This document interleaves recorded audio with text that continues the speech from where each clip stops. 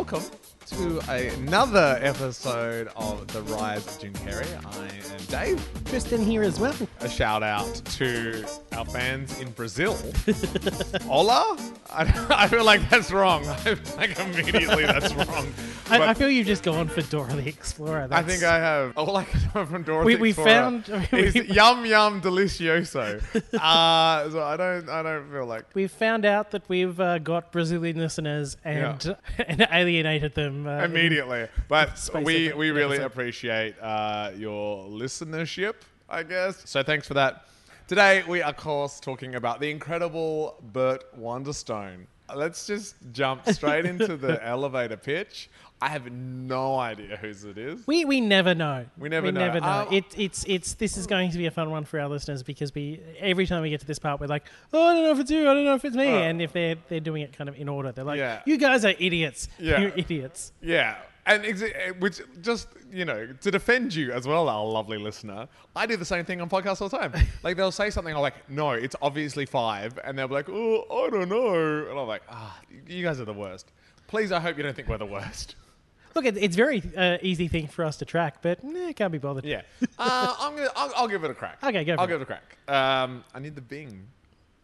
It's a slow. I'm pushing this button. Yeah, unbelievable.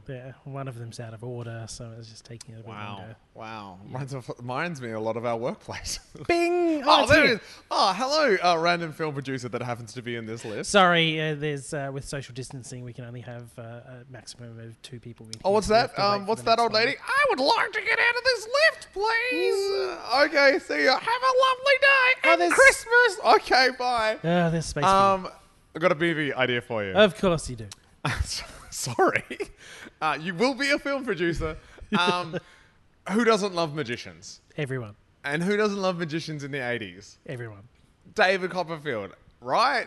He's the best. Imagine Steve Carell playing a version of every comedian that you hated from your childhood with Steve Buscemi.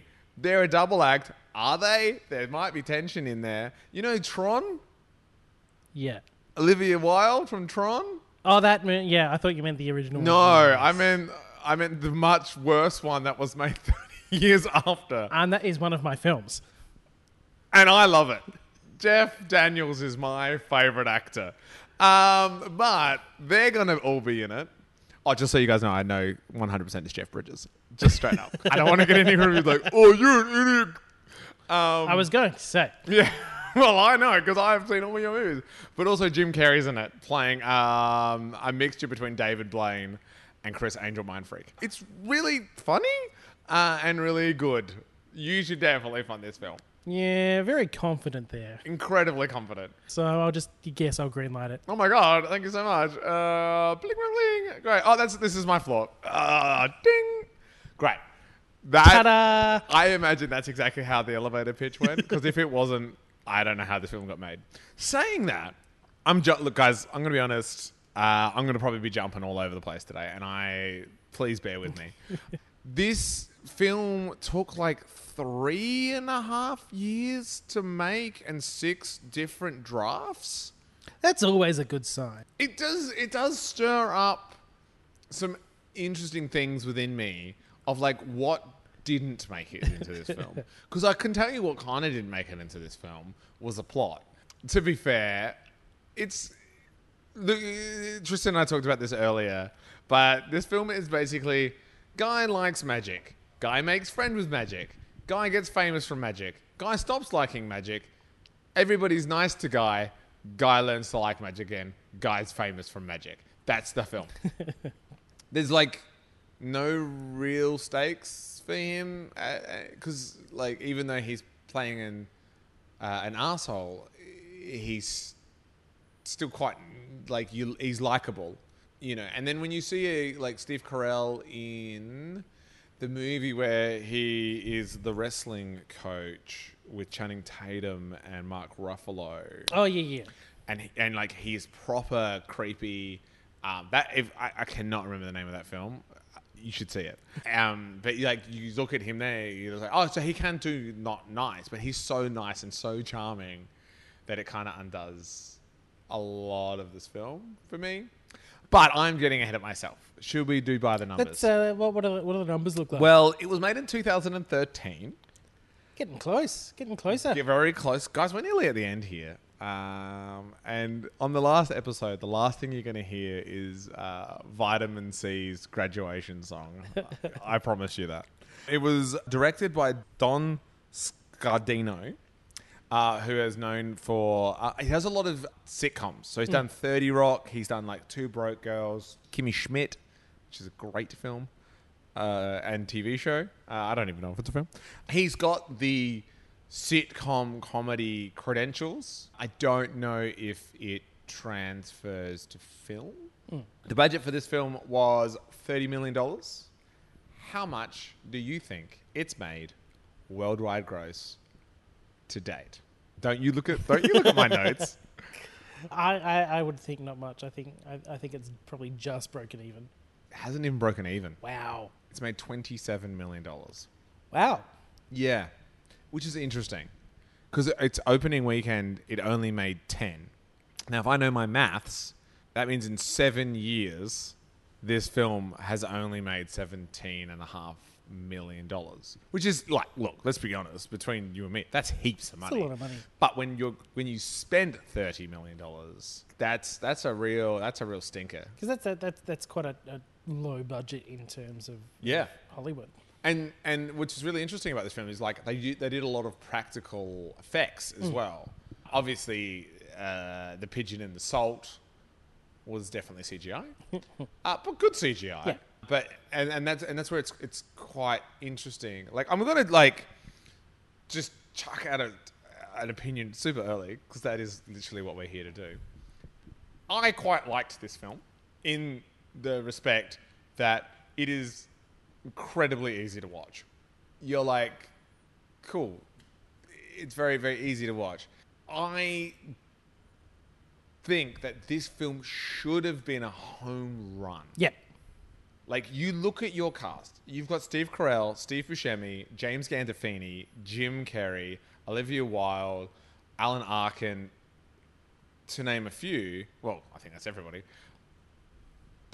They're A players. As Steve Jobs would say, they're A players. And it doesn't work. And it doesn't work not because of them. And I don't think it doesn't work because of the direction. There's just something missing in this film. Yeah. It sounds like very much a kind of misguided script process of what it probably initially was and what it turned out to be would have been quite different. And that's I don't know the story behind it. I could be completely off base there, but that's kind of what I feel from the final product. Because I did see this film in cinemas. Yeah, so did I. And coming back to it and kind of watching the trailer before I sat down and watched the film itself, I was like, oh, I have seen this film. I don't remember it. It looks really good. Why did I forget it? And then I watched it and I was like, oh, that's why I forgot it, because it's a very forgettable film. I sat there and I think I had almost the exact same journey as you. And I'm pretty sure in the last episode I was like, I haven't seen this film. I'm really excited. And I got to the scene with the hot box and I went, oh yeah, I've seen this. I don't know if I like this film. And that was kind of it. And then I got to the end of it and I was like, oh yeah, okay. Yeah. Fair enough. This film reminds me a lot, and I've been watching a lot of bad Christmas movies. Like in December, my lovely long-suffering wife and I, one of our things to do is like go on Netflix and just watch all the bad Christmas movies. This movie reminds me a lot of them because they create these stakes, and this is absolutely my opinion, but because of the privilege of the main characters, there is never any stakes. I just sat there and I was like, at no point am I like, Burt's in trouble here. I was like, oh, he'll be fine. He'll be fine. I think it comes down to a lot of logic leaps. Yeah. They just don't make sense. Like they were a very famous trio. We see them after 10 years. Their audience is still loving them, and they're still packing out the house, and Jim Carrey's character obviously comes along and spices things up. Yeah. But it's almost overnight that they've gone from famous to down and out, which just doesn't make sense.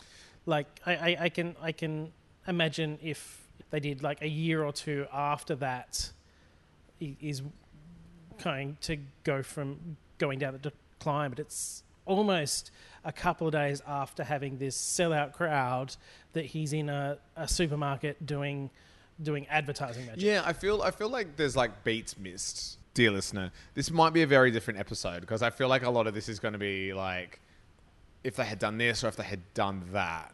What would have been really interesting in this film is if the 10 years had been them meeting Jim Carrey's character, Stephen Gray, as a child or as a young man and sort of fobbing him off. And then he goes off and becomes this shock magician and then comes back.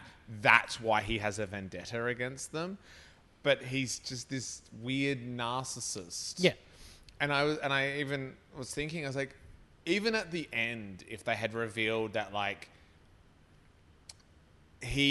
Stephen Gray, Burt and Antoine was like their Rance, who is the mentor to Burt and Anton.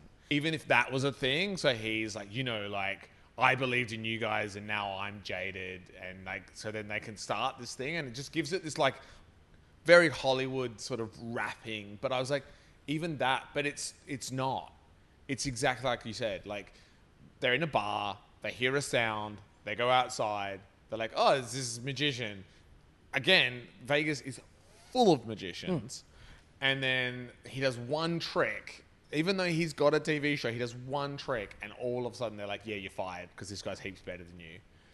And it's just like, what is happening? Like, surely they would have contracts in place. There would be so many things. They just and people and audiences don't work like that. Yeah. There is not like 500 people in Vegas. There is like millions of people in Vegas.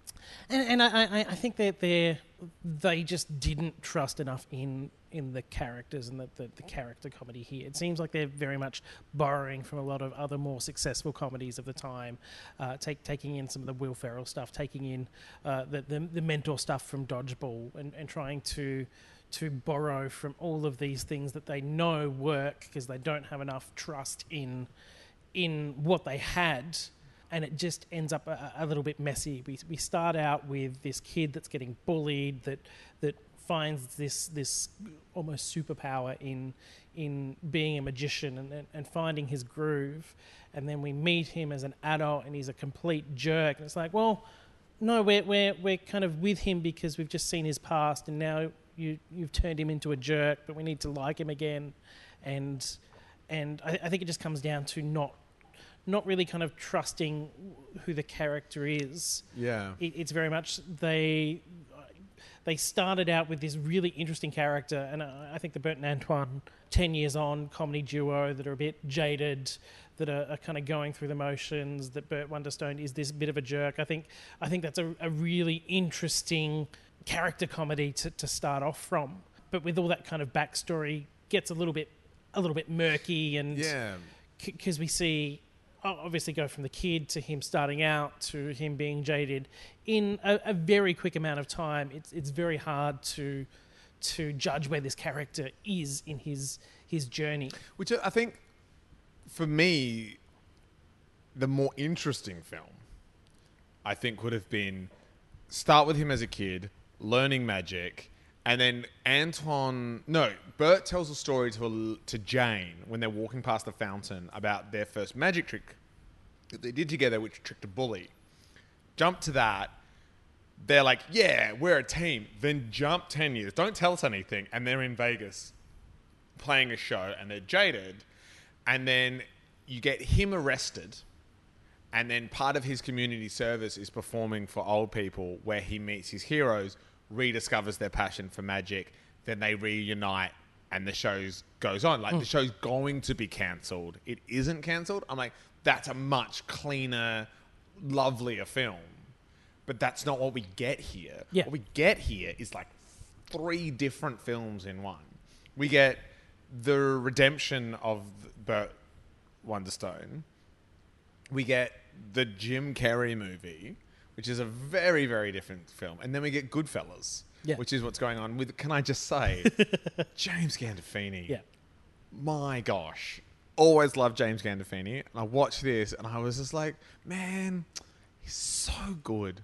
Like, it just made me so sad for losing him all over again. I was like, you're so, like, he's one of those actors that's just so effortlessly good. Yeah. Like, you know, he just rocks up and he's just like, cool, I'm just going to do this. And everyone's like, what is this? Okay, let's just go with that. Yeah. I feel like he was like, I'm going to play Goodfellas here, you know, or Casino. Like, I'm just going to play that because that's what they want. And that was lovely. But, like, 3 very, very, very different films, which I don't really think... The Birthday Party. Yeah. I was going to get to that. I was just like, what the hell is happening at this party? Like, I was like, I get it. Like, he's a shock thing. I was like, I don't care who that guy is.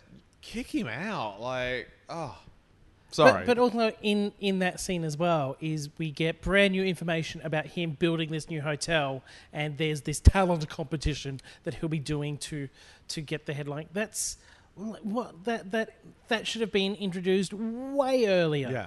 That's almost an inciting incident, or like you make the movie that, like, they're friends. I'm just going to pitch you different versions of this movie. They're friends, and then they have a show, and it's a pretty good show, and they've got a following, but they need their big break, and their big break is this talent show.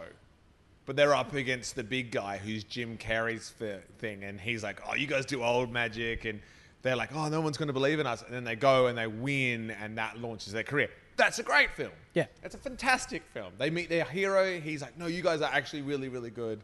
Here's a couple extra things, and they win. That's not the film we get. The film we get is like, hey, yeah, everything kind of works out for these guys. Yeah. But at the same time, is like 4 or 5 different films in one. Yeah. And it just can't decide on what it wants to be, and just doesn't trust enough in the actors or the story itself to explore the dynamics that they've set up, and instead are relying on these kind of external, or this is a storyline that works in a comedy like this. This is a story that works in a comedy like this, rather than creating something unique or different, which it very well could be, because they're such interesting characters, they're such talented performers, there's some great moments in here, but narratively it's just all over the place. Yeah. And it's like, for me, I'm like, you don't know where the comedy is. Because normally in a film like this, and correct me if I'm wrong, but like, you have, like, you look at 40-year-old version, right? A Steve Carell movie. The comedy is Steve Carell's character coming to terms with his sexuality, basically, as a 40-year-old man. In this film, they are just, mind my language, throwing shit and seeing what sticks. Yeah. Because you've got, like, Steve Carell is doing, like, his pompous character. And one of my notes, I didn't take very many notes, to be honest, on this film, but one of my notes is, like, watching Steve Carell freak out is possibly one of my favorite things of all time, because he does it so well. So they're like, but I thought, and they're like, you know, like, you've got that sort of stakes of, like, he's this, like, comedian and now he's freaking out and this, that, and the other. And then they kind of go to Jim Carrey, who is just doing this completely different thing. Like, he's doing Jim Carrey on crack, and that is saying something. Again, I love it, but the two of them together, it's like, this is really weird. And then you got all these other little jokes that are kind of going on with Alan Arkin's character, and then you've got this kind of stuff that's going on with Olivia Wilde, where he's like coming of age, but like is kind of a sexist, but kind of not, and all this other stuff. And I'm like, but what is the joke? Yeah. Is the joke that he's wrong and he has to change in the world, or the world is wrong and he's going to show it? Because in the 40-year-old version, it's kind of like he's been denying himself this thing, and then when he gets it and it's great, he then has to take that leap and basically catch up with the world, but he learns that like he doesn't have to change who he is, and that's kind of the journey. But that's also the comedy of it as well. I have no idea where the comedy was here. Like I genuinely laughed out loud at this film in like 3 parts, but I was like, give me a little bit of like, where is this? Who is the funny person here and who's the straight person? And a lot of time I didn't know. Not to say that like comedy has to be that formulaic. Like I'm a massive like Arnie Donna fan and like Monty Python and people like and the Goonies and people like that. Goonies? Goodies. Goon Show. That's what I meant. Like, so I understand there are different forms of comedy, but sometimes you just kind of need to be like, this is actually, for me, again, this is actually like, this is the joke that we're running with, but then like Bridesmaids. Yeah. This is the joke, but like this is the world. And the joke there is kind of like the world of the wedding industry and brides and stuff and competition is what's wrong. What actually matters is friendship. And they tried to do that in this, but also like he and Antoine, like not Antoine. I can't speak today, guys. Like breaks both of his ankles, has a massive fight. Last thing he says to him, hates you, goes off, and then they meet in a bar, and he's like, "You're my best friend." And I was like, "That's it? Oh, you just need them to be together so we can get on to the next plot point of how they're going to knock everybody out." Sick. And that was just easy. Sorry, round's over. No, it's fair. It's fair. It's a character comedy with just too many elements, and they can't focus on one to let it shine. It just ends up a little bit messy. Some of the good stuff that they've got in there, it could have been so much better. But the general premise of this kind of send up of Siegfried and Roy, I think, is just so clever and. Both actors kind of play that role super well, and believably at the same time. It's like this is Vegas. This is what you kind of get there. And even Jim Carrey, who is for me the standout in terms of comedy. Was laughing at absolutely everything that he does in this film. When he sleeps on that bed of coals and his snores are a scream. I forgot and I lost it. I was like, that's just genius. That's just hilarious. We'll get into this because I'm going to tread on your toes a little bit in terms of his performance. Really interesting that this is a one of the very few, if first, Jim Carrey films that we've got where he is a supporting character. Yeah. Technically, this is not a Jim Carrey film. No. And we finished watching it, and I turned to my wife. I'm like, "This is not a Jim Carrey film. I don't know if we should be doing this." And she's like, "Well, we've done it now." And I was like, "Okay." No, I think we should because I think this is a different side to Jim Carrey that we haven't seen. Is the supporting actor, and I think he's having so much fun with it. Yeah, I feel like a lot of pressure, in a way, was taken off of him, where he can just go and play, and he does. And the character that we get is super spot on. Those kind of shock magicians. Well, Chris Angel was a consultant on this film. Yeah. And if you don't know who Chris Angel, mind freak, is, see, okay, confession. I am a massive David Blaine fan. Like, massive David Blaine fan. And the first time we meet Jim Carrey in that street, I'm like, oh, this is David Blaine. This is 100% David Blaine. And then I looked at him, I was like, yeah, he's like the perfect meeting of David Blaine and Chris Angel. But like Chris Angel, like this is his bread and butter. And I was like, he's the perfect person to use as a base for a lot of this as well. But yeah, I think you're absolutely right. I think he's just like, I'm just gonna swing for the fence. Like, But also we get he kind of plays on that Jim Carrey-ness as well. Is he plays it so straight for most of the film, plays it very seriously, and that's part of the comedy here. And the big kind of punchline to his character is the drill in the brain, and when that happens, we get slapstick, rubber face Jim Carrey, and it just makes it. Can I just also talk about, like, as an actor, the physical control to turn one of your eyes in on cue. Like, if I found out that was CGI, I'd be like, okay, but I don't think it is. No. I just think he can do that. Yep. That is, like, Disturbing. at home, unless you are a child, which I don't know why you're listening to this, but, like, just try and turn one of your eyes into your nose without moving the other. That is so hard. Yeah. And he does it, like, perfect. And then holds it there. And just holds it there. I was like, that must have given him such a headache. Yeah. But, like, phenomenal, like, physical control.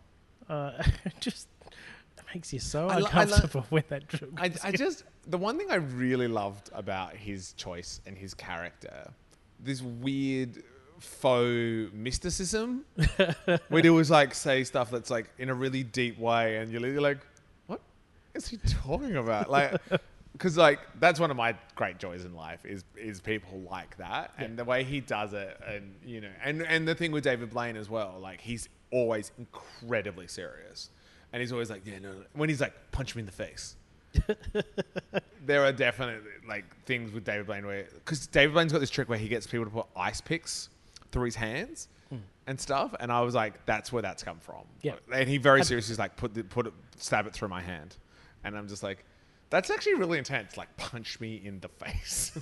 Like, I thought like they were going to do an illusion where he takes the card out of his cheek. I thought they were going to like show him removing like a prosthetic, like a fake cheek or something.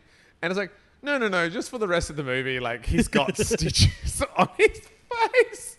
I was like, that's a much better offer. That's a much better offer. Like, yeah, so good. Oh yeah, he saves it for me, I think.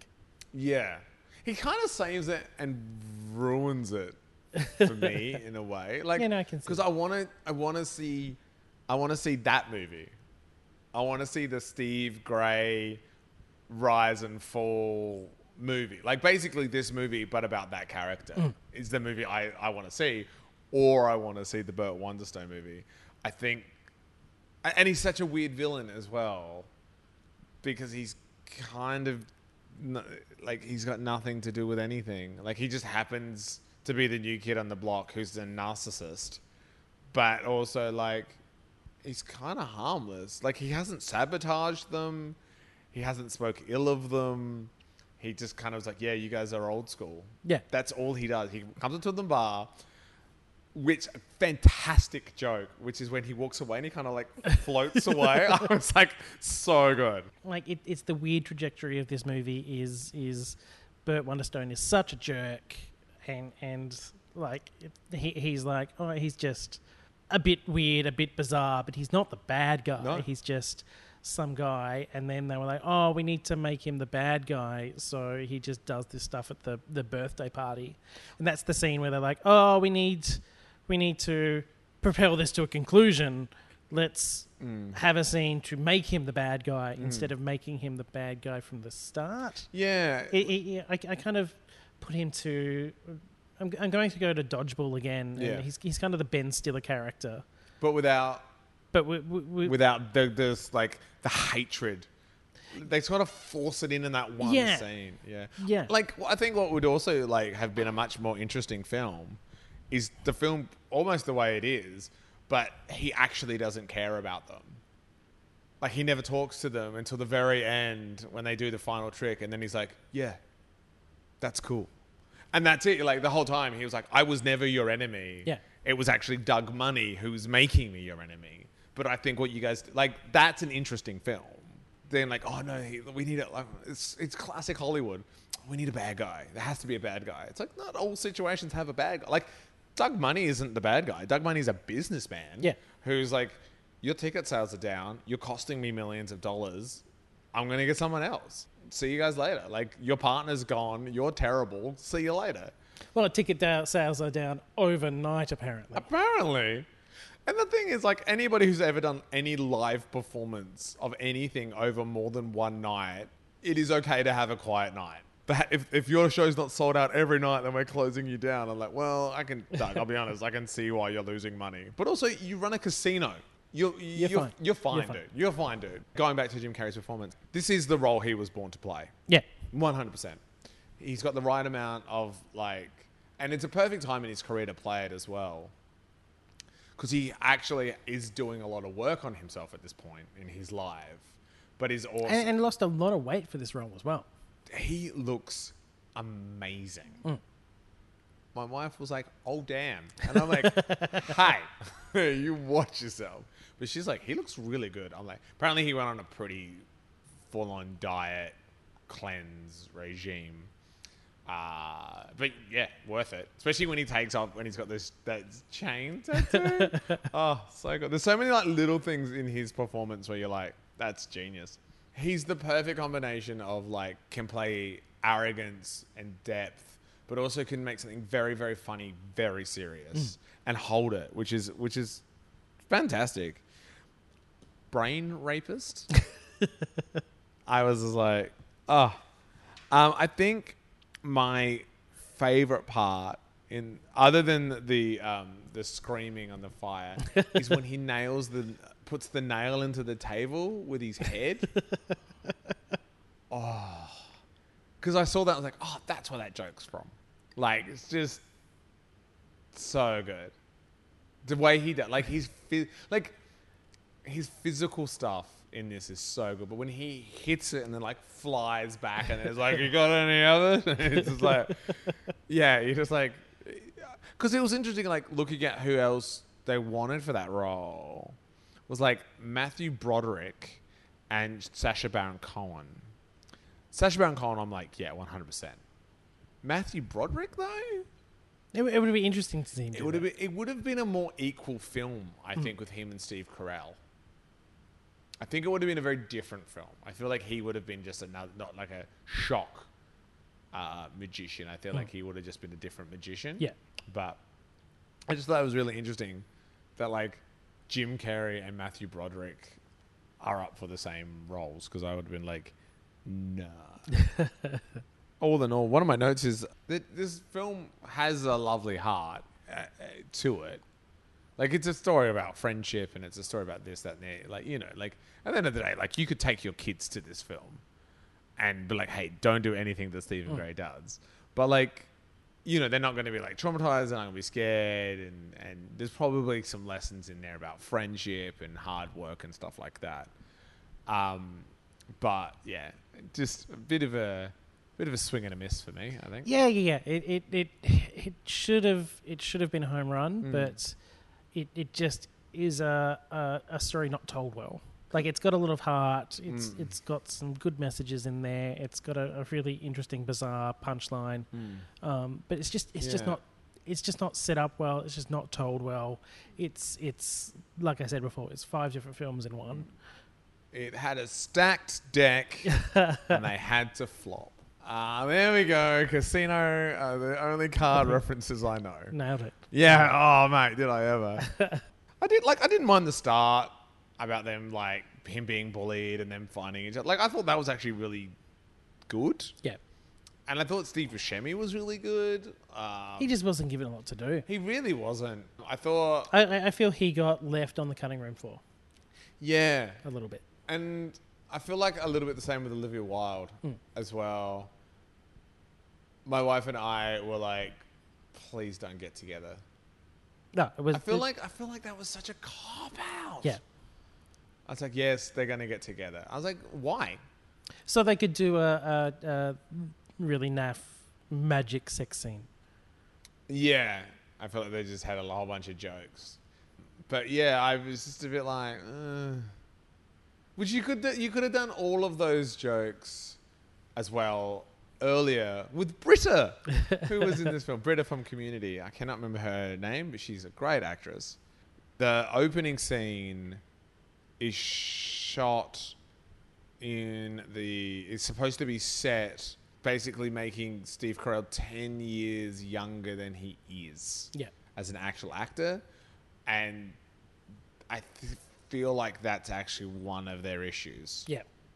Because then you look at him and you're like, he's older and gross, and that's one of the things they're leaning into with like the wigs and the clothes, and it doesn't work because they're also like, but he's young and he's sexy, and it's like, no, he's one or the other. Yeah, it just it's all over the place. Yeah, it really is, and it could have been so good. Yeah. Could have been so good. That's it. I saw the trailer and I was like, why? This just looks like a really interesting movie, a really funny movie, some great characters, and the whole kind of Vegas magician thing, I think, is ripe for comedy. But they just couldn't follow through. Yeah, which is a shame. Yeah. Because, especially the 27 million that it's made, I think speaks to that, But Jim Carrey, absolutely hilarious. Again, something different from him. Jim Carrey, amazing. They're kind of all amazing separately. Like, James Gandolfini, as I've said, is amazing. Olivia Wilde, I think, is really, like, trying with not a lot. Steve Buscemi trying, not really got much to work with. Steve Carell is great. Just, I don't think he was knowing where the film was going or something. I don't know. Well, it's they're very talented actors, very talented comedians, and they didn't have a good script to work with. Yeah. And that was their letdown. And that works for things like Anchorman, where they kind of had this bare bones script, and improvisation is a big part of films like that. Whereas I feel that there wasn't a lot of improvisation in this, where it could have made it work a little bit better. Yeah, I feel like there's a lot on the cutting room floor where you're like, actually, that's hilarious, and that kind of solves a problem. But they're like, no, like, we want to. I feel like the problem is they need a coherent story, and that's in the edit room. That's what they've kind of pulled out, and I think the more funnier elements have probably had to be left by the wayside, so they have this coherent to their standard, I guess, film, even though ultimately it is still all over the place and just throwing too much at it. Yeah. And maybe that's the problem. There's just too much narrative. Yeah. Keep it simple. Yeah, actually, maybe, yeah. I did say that a lot. Like, you just got just a simple story. Yeah, if they kept it simple, maybe let the actors play a little bit more, play with each other a little bit more, kind of improvise a little bit more. It might have made a much more interesting. I loved all the robotic dancing and all that stuff in this show. I was like, lean into that. Like, really lean into this idea that they've done this show a million times and they do not care anymore. Like. But they didn't. They kind of like give you a little taste.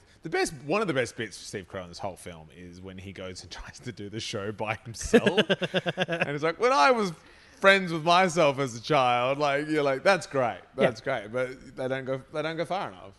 Yeah. I feel like they play it safe when they probably should lean into it. Yeah.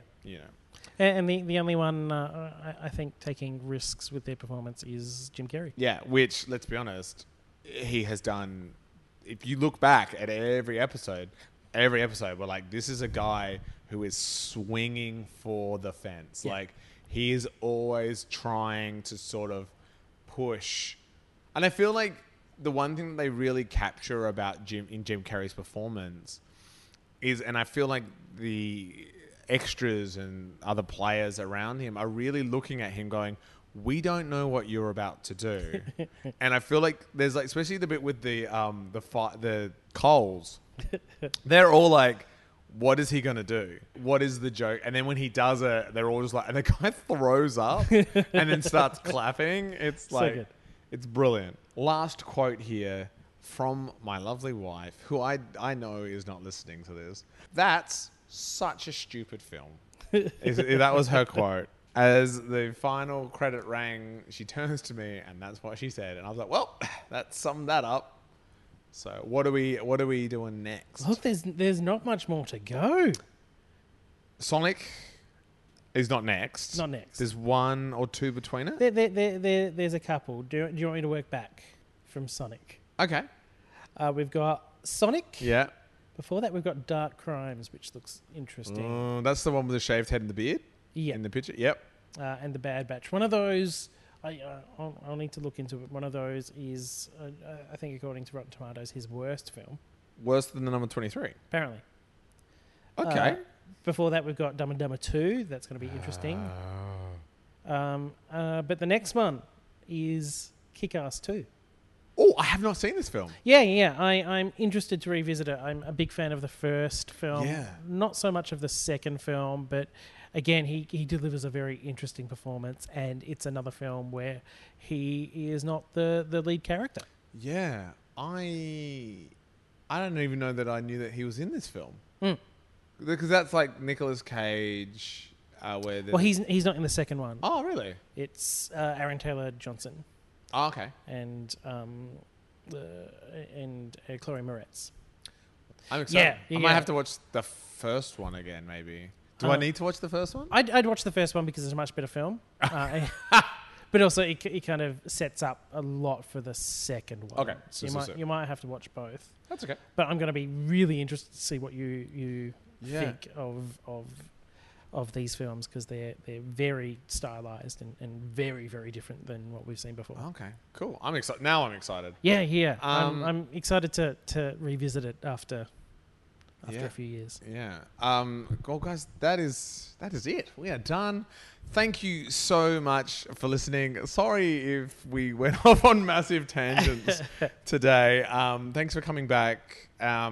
If you liked what you listened to, please subscribe. That helps us. Leave comments, like it, depending on what platform you are listening to this on. Is there anything else they should do, Tristan? That's just show us some love. Yeah, but yeah, that is it for us for today. See ya.